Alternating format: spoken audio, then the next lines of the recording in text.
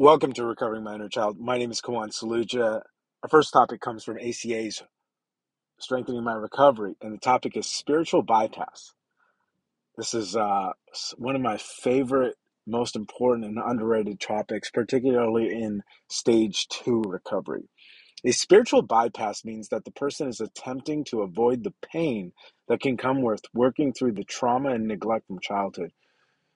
Okay, I didn't know the pain, but like putting these things on paper, getting the clarification, realizing, for me, realizing the extent of the emotional abandonment and neglect, and just, grieving and understanding the process of grieving. In the U.S., I remember interviewing someone who has written a book on grief, and she had to go to other cultures. The U.S. is extraordinarily bad at doing grief, and unknowingly said, get over it, these kinds of things. Oh, what doesn't kill you makes you stronger. Yeah, what doesn't kill you can kill you, eventually. Or what doesn't kill you that you recover from, you grieve from. And I think too often there's this idiot compassion that Pema Chodron talks about. Back to the reading. In some cases, the person attempts to jump ahead in the recovery process without going through the entire process. This path invariably fails or leads to dissatisfying results. And I think for me, one of the things that I have to continue to learn on a day-to-day basis, particularly as an addict, is, recovering addict, is, wanting to cut corners, wanting to get a quick fix for everything. And, the areas where I just focus on process, I heard someone say process equals, where they say, you know, practice makes perfect, and then I heard perfect makes practice. The one I really like is process makes perfect. And to me, like focusing on the gym has been one of the most rewarding things. I've just done it year after year. Of course, they'd be nice to have these rewards, but they kind of come as a byproduct. But I think in a lot of areas, whether it was, career occupations, getting skills, there was just this ability to want to cut corners. Um, and here it can be fatal because you can have a lot of recovery years wise and, not feel that different on the inside. And, you know, one of my favorite sayings in recovery rooms is the problem is I don't know what the problem is. Back to the reading. While looking for answers, many of us have read countless self help books, put on a false face, and purchased products to boost our self esteem, or not purchase products, to show what we think we're worth. We wanted a quick fix for our empty lives, but we found temporary relief at best. We inevitably spiraled downward into a familiar despair, wondering yet again, will it ever be my turn to be happy? When we find ACA, we hear the solution and see progress and spiritual recovery in others. This gives us hope.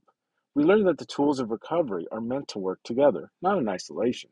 Many people leave ACA believing they worked the program, but it just didn't work for them.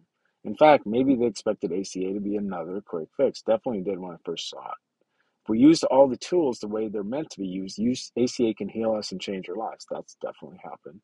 By attending meetings, working the steps, reaching out to others, and finding a higher power, we can recapture our true selves, the person we were born to be. So there's 4 things there.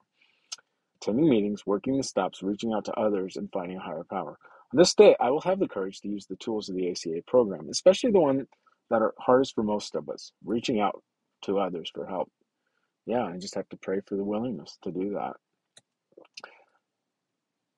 You know, and not to mention, I mean, recovery could be great for everyone, but I mean, especially obviously, addicts and trauma and things like that. But, it's just, I feel like there's a universal problem of loneliness in this country. And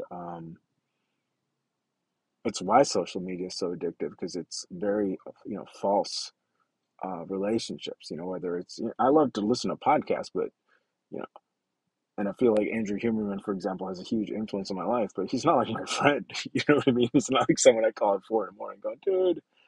Anyways, back to the reading. The next reading is Recovery Message. Hearing the message of recovery and hope from someone else fans the dim sparks of aliveness we keep buried inside. When we got to recovery, we may have been a mess. We may not have even known it then, but many of us were broken and on our last leg. We may have even tried to kill ourselves with drugs and alcohol at some point, or had unprotected sex with someone we didn't know. We may have buried all our light because we felt we did not deserve to experience it. Good Lord. I mean, this literature is unbelievable. We may have buried all our light because we felt we did not deserve to experience it. We work today to dust off the source of light inside us that is a gift from our higher power. We pray and meditate, finding the life-saving value of doing so. We learn the message of the 12 steps and the value of this amazing fellowship that is available to us. We're grateful for the tools of recovery. If we need to get abstinent in some way, we do that with the help of the steps and a sponsor. We're not alone. On this day, I will reach out to whomever I need to help me remember and work through the trauma of my past. If there's something that is blocking me, I will do my part and ask my higher power to remove it from my path.